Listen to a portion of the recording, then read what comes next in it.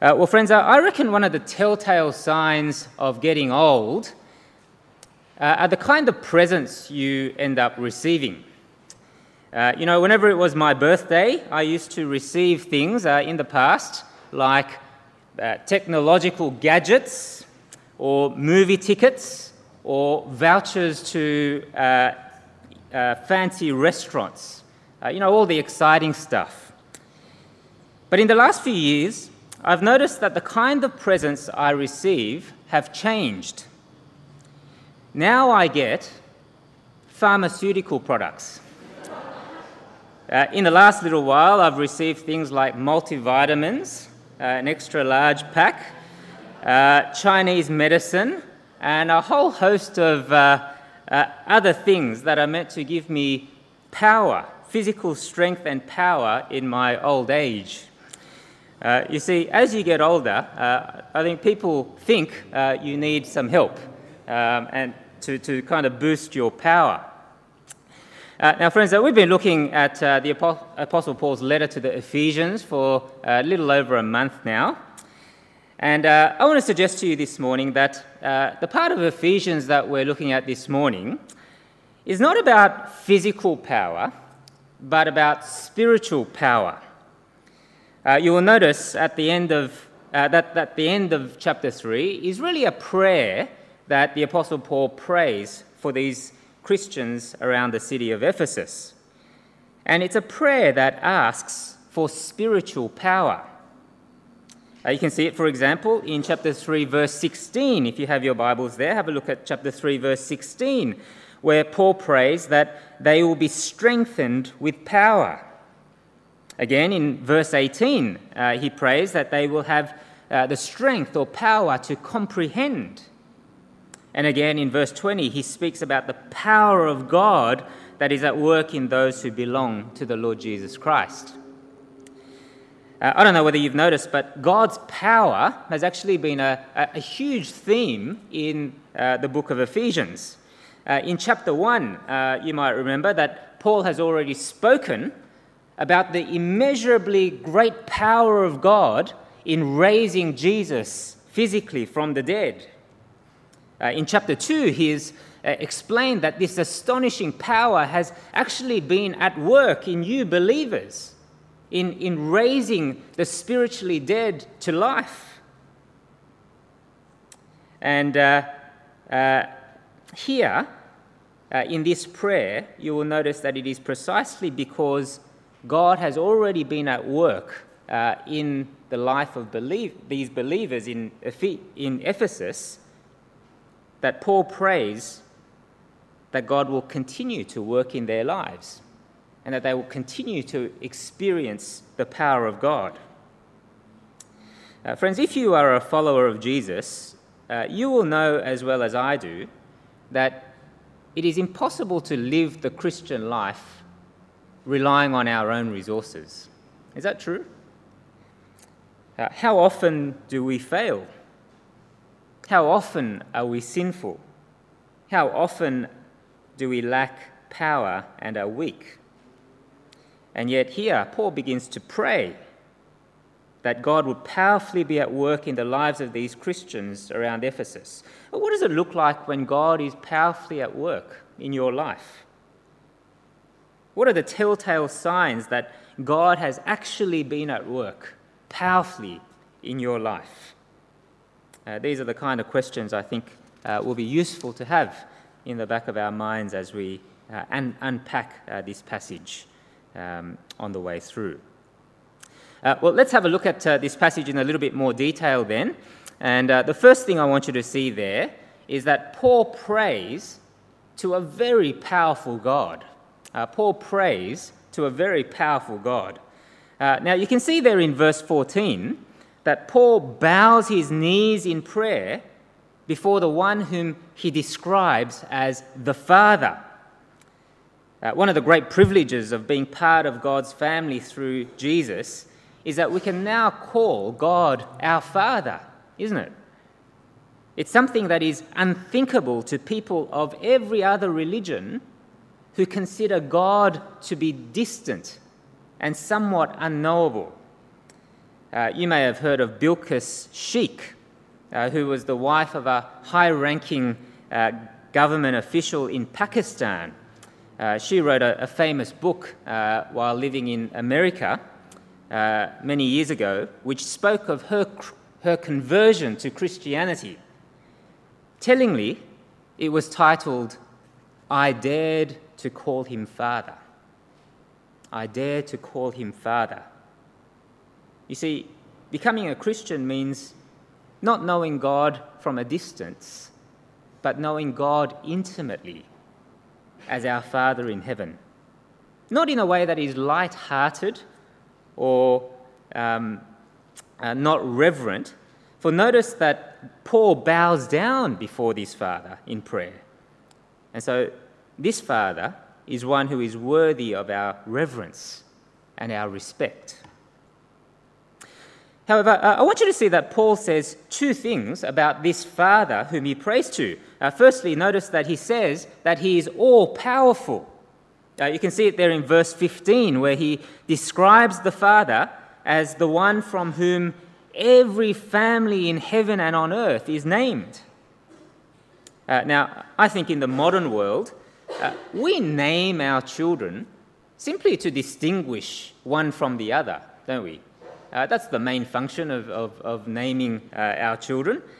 I named one of my daughters Miriam, and I named the other one Naomi, but it could have easily been the other way around. It was just a way of distinguishing one from the other. However, in the ancient world, naming was a lot more significant because it was a way of expressing your authority, your rightful authority over another person. And so what Paul is saying here is that every family in heaven, every family on earth is under the rightful authority of the Heavenly Father who has created all people and who has created all things. It's talking about his powerful rule over the lives of everyone. And yet, having anyone powerful ruling over you like this can be a scary thing, can't it? Unless, of course, the one who rules over you is also good. And so, secondly, Paul goes on to tell us about the goodness of this Father whom he prays to. You can see there in verse 16 that Paul speaks about the riches of his glory. That's not talking about, silver and gold and wads of cash, but he's talking about the richness of God's glorious character, how loving and generous and good he is in his character towards his children. Now, friends, I know that for some Christian people, it is difficult to think of God as Father.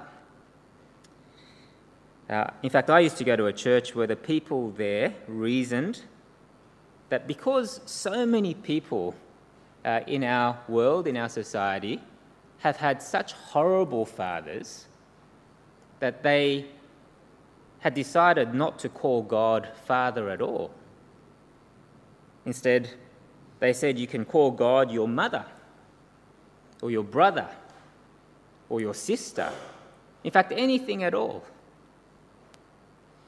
Now, I understand the difficulty. In fact, it's not inconceivable that some of us have had deeply troubled or painful relationships with our own fathers.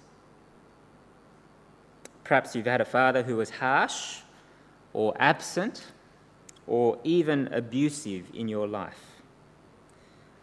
But friends, I want to suggest that the answer is not to somehow do away with the fatherhood of God as though we can simply imagine the God that we want for ourselves, but to see that where your earthly father has failed you, God is the Father who never fails his children.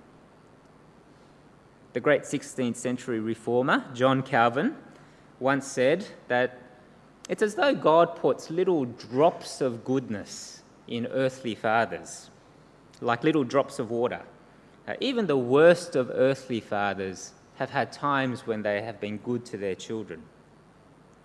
And yet, he says, the goodness of God is like an ocean. It is inexhaustible, it is infinite, it is never-ending. For God is not only the God who is powerful above all things, but he is a God who is good and loving and wise and generous towards those who are his children. But what is it that Paul asks this powerful God to give to these Christians around Ephesus? What is it that he asks for? Well, you'll notice there that he prays for the power of Christ to dwell in their hearts, the power for Christ to be king in their hearts. You can see it there in verse 17. Have a look with me at verse 17. Paul prays there that according to the riches of his glory, he may grant you to be strengthened with power through his Spirit in your inner being, so that Christ may dwell in your hearts through faith. Notice that he begins here by praying that the Spirit of God will be at work in the inner being of the Christian person. The phrase inner being literally means inner person. The inner person is the real you. It's what's going on the inside. It's the things that you think about. It's the things that you are feeling. It's the things that you desire in your heart. It's the things that drive your life. Often the inner person is very different to the outer person, isn't it? It's so easy to live a sham life where you try so hard to make others believe that you are a certain way, when in fact, inside, we are different altogether. But what Paul is saying here is that when the Spirit of God gets to work in a person, he gets to work on the inner person, on the real you, so that there is change. What does it mean for the Spirit of God to be at work in the inner lives of these Christian people around Ephesus? Well, you'll notice there that the work of the Spirit of God is always to highlight the fact that Jesus Christ is Lord and Master over a person. And so that's why Paul goes on to say in verse 17 that the purpose of the work of the Spirit is so that Christ may dwell in your hearts through faith. In other words, the thing that Paul prays for here is that the Spirit of God would so powerfully be at work in these Christian people that they will continue to see and believe that Jesus is King over their whole lives, in their hearts, in their inner being. It's not that Paul is praying that they will receive Jesus into their hearts, for he is writing to people who are Christians, who have already received Christ into their hearts. But he is praying that these Christians will continue to see Jesus as Lord and Master and sovereign ruler over all that they are. The word dwell that you see there in verse 17 is not talking about a temporary dwelling, but it's talking about a permanent residence. Paul is praying that these Christians around Ephesus will see by faith that Jesus is the King who permanently dwells in their hearts so that they might be changed in their inner person. Many people book temporary accommodation these days, don't they? I recently booked a place with Airbnb for my next holiday. But when you check into an Airbnb place, what happens? Well, you try to make as little disturbance to the place as possible, don't you? You live out of your travel bags. You try not to move around the furniture too much. And you try to leave the place exactly as you found it. Is that right? But it's different when you move into a home permanently, isn't it? if you move in permanently, you start to make changes to the place. You scrape the old paint off the walls and you give it a fresh coat of paint. You rip up the old carpets and you put in new carpets. You get rid of the old furniture and bring in fresh furniture. What Paul prays here is that God will so powerfully be at work in the Ephesian Christians that the Christ who dwells permanently in their hearts will do this kind of radical change in the hearts of these people. He's praying that the dingy and dark paint of the fear of death will give way to the bright colours of hope and eternal life. He's praying that the filthy carpet stained by years of immorality will be ripped up and replaced with purity. He's praying that the old furniture of selfishness and greed and living for myself will be replaced by the new furniture of love and generosity and serving other people as Christ has served us.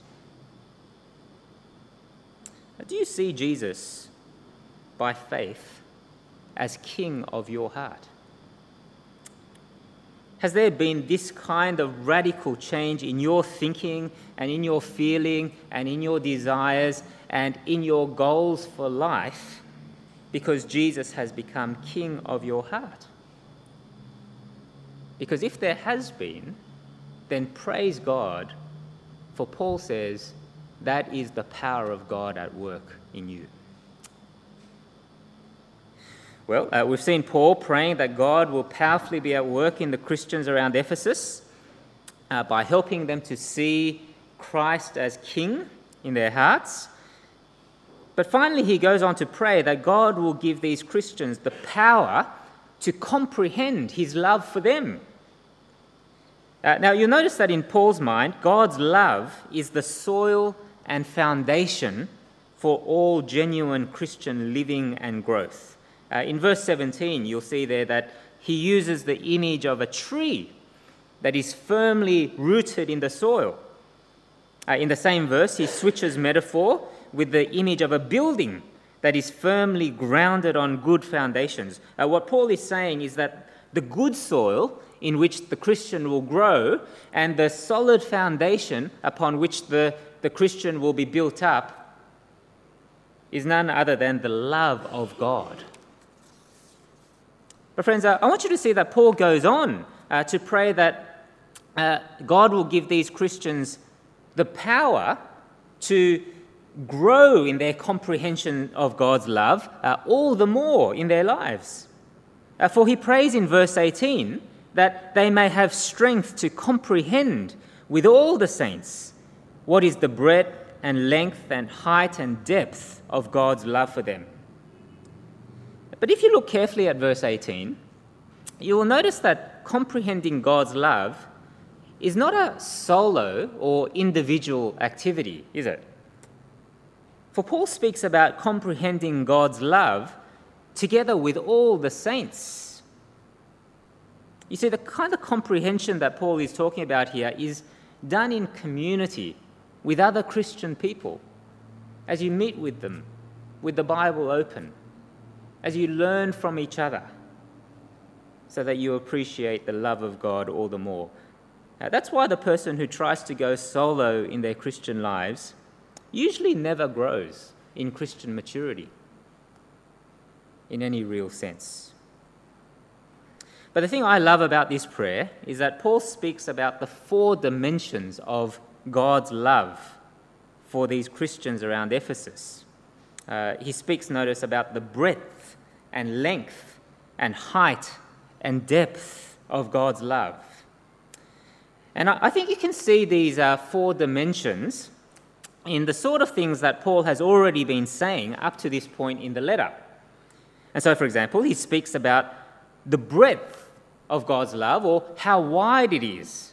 Where have we seen that? Well, you will remember that Paul has already spoken about how wide God's love is, because it is a love that embraces anyone who turns to Christ. It embraces the Jew as well as the Gentile. Indeed, it embraces the whole world and the nations of the world, which is great news because it means that no one is beyond the reach of God's love. Or how about the length of God's love? We've already seen, haven't we, that God's love began in eternity past when God predestined his people for adoption as sons. But it continues into the future as well, doesn't it? As we will enjoy the wonder of God's heavenly inheritance for all eternity. Many of us will know what it's like to be let down by people who have promised to love us and yet over time have gone back on those promises. But what God says here is that the length of his love knows no end. It is from eternity to eternity. Or how about the height of God's love? Well, again, if you've been with us for a few weeks now, you'll know that Paul has already spoken of how God's love has reached down to those who were once spiritually dead in their sins and trespasses, and he has made them alive, and he has seated them with Christ in the heavenly places. Here is a love that takes us straight from the depths of hell to the heights of heaven. You cannot get a higher love than this. Or finally, how about the depth of God's love? Well, Paul has been speaking about the blood of the Lord Jesus Christ, hasn't he? You see, God's love is so deep that he did not spare his very own Son, who he sent into the world to die on the cross for your sin, for your rebellion and my rebellion against God in the way that we have lived, so that we who put our faith and trust in him is promised forgiveness and reconciliation with God and with others in his family. Why God would save us in this particular way is a deep mystery that we do not know. That he has saved us in this way is a cause for deep wonder and rejoicing. Now, friends, if you are here this morning and you know that in your heart you have not been living with God as your King, if you know that you've been living a life ignoring the God who created you, rejecting his word, running away from him, then I want you to see this morning just the enormity of the depth of God's love for you. It is shown most clearly in the death of his Son on the cross for your sin and for my sin. And so will you let his love draw you to himself this morning? Draw you to Jesus? Will you receive Christ and receive him as your Lord and Saviour, so that you will be forgiven and reconciled to God? There is no bigger love that you can know in this world than the love of God that was demonstrated on the cross of the Lord Jesus Christ. But of course, we will never be able to understand the love of God in Christ Jesus in an exhaustive way, will we? Now, that's why Paul prays in verse 19 that the Christians around Ephesus will know the love of Christ that surpasses knowledge. It's almost a paradox, isn't it? Paul wants them to know something that is beyond knowing. I think what Paul is saying here is that although God's love shown in the death of Jesus is so deep that we cannot know everything about it, nevertheless, he is saying that God's power is displayed as we grow in knowing the depths of his love.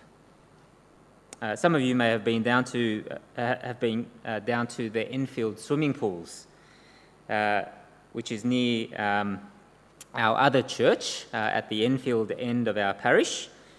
But the Olympic pool there has a really deep end. I think many years ago they must have had a 10-metre diving board or something for the pool to be that deep. But one of my great joys as a parent is seeing my children splash into the deep end of the pool, jump in, and kind of splash around in the deep end. Each time they jump in, what they really want to do is they want to dive down and touch the bottom. But after going down about a metre, they come back up and they realise they can't do it. There's a well-known saying that says that God's love is shallow enough for a child to wade in, but deep enough for an elephant to swim in.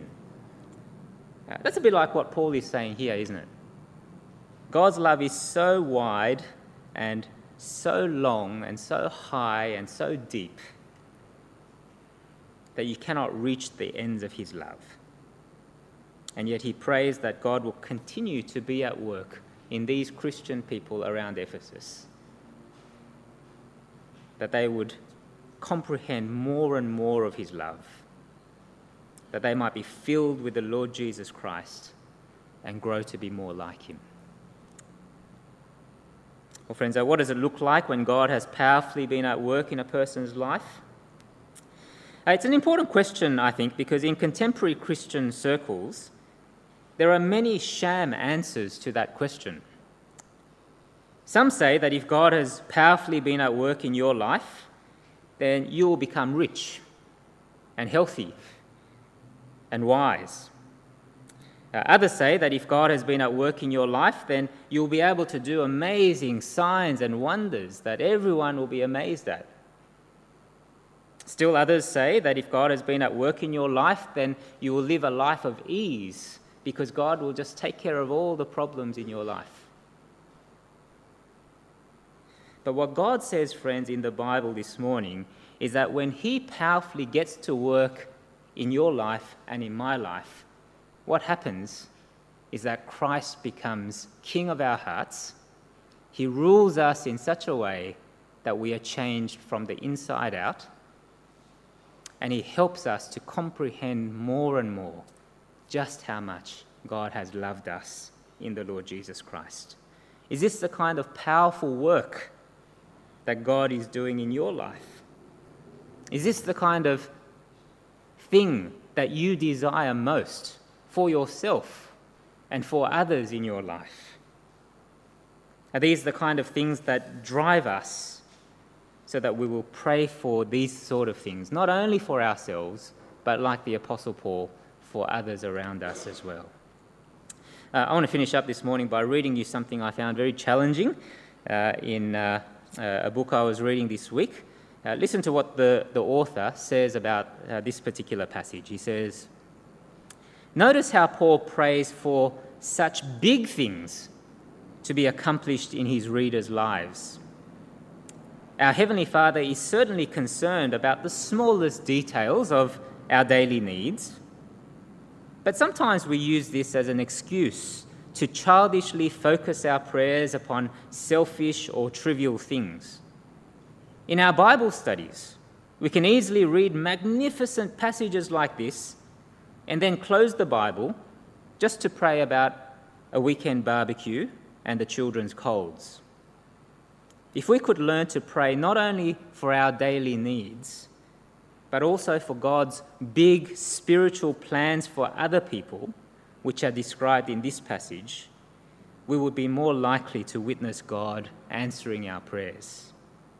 The truth is that God cares much more about my son becoming a fit dwelling for the Lord Jesus Christ than about what score he gets in his science test." Brothers and sisters, let's pray for the big things that God speaks about in this passage. Let's pray that Christ will rule our hearts and that we'll be strengthened to comprehend with many others the length and breadth and height and depth of God's love for us. In fact, why don't we do that now as I close? Let's pray. Heavenly Father, we thank you that you are not only a powerful God, and able to do all things in immeasurably big ways, but that you are also our Father who desires good things for your children. We thank you especially this morning for your love for us, demonstrated so clearly in the death of our Lord Jesus Christ for us. We thank you that even while we were sinners and undeserving of your love, because of our ignorance and rebellion, living life our own way without you, even though that was once the case, we thank you that you sent your Son to die for our sins, that we might be forgiven and reconciled to you. And Father, we pray that you would help us to comprehend this great love more and more in our lives. We pray especially for those who do not yet know this love, that you would draw them to yourself this morning in such a way that they might trust in Jesus as the Lord and Saviour and King of their lives. But for all of us, we pray that you would give us the strength to comprehend more and more just how wide and long and high and deep is this love that you have for us and the world, and that you would cause Christ to rule in our hearts, that we might be a new and transformed people who live in a manner worthy of the gospel through which we have been saved. And we pray these things for Jesus' sake. Amen.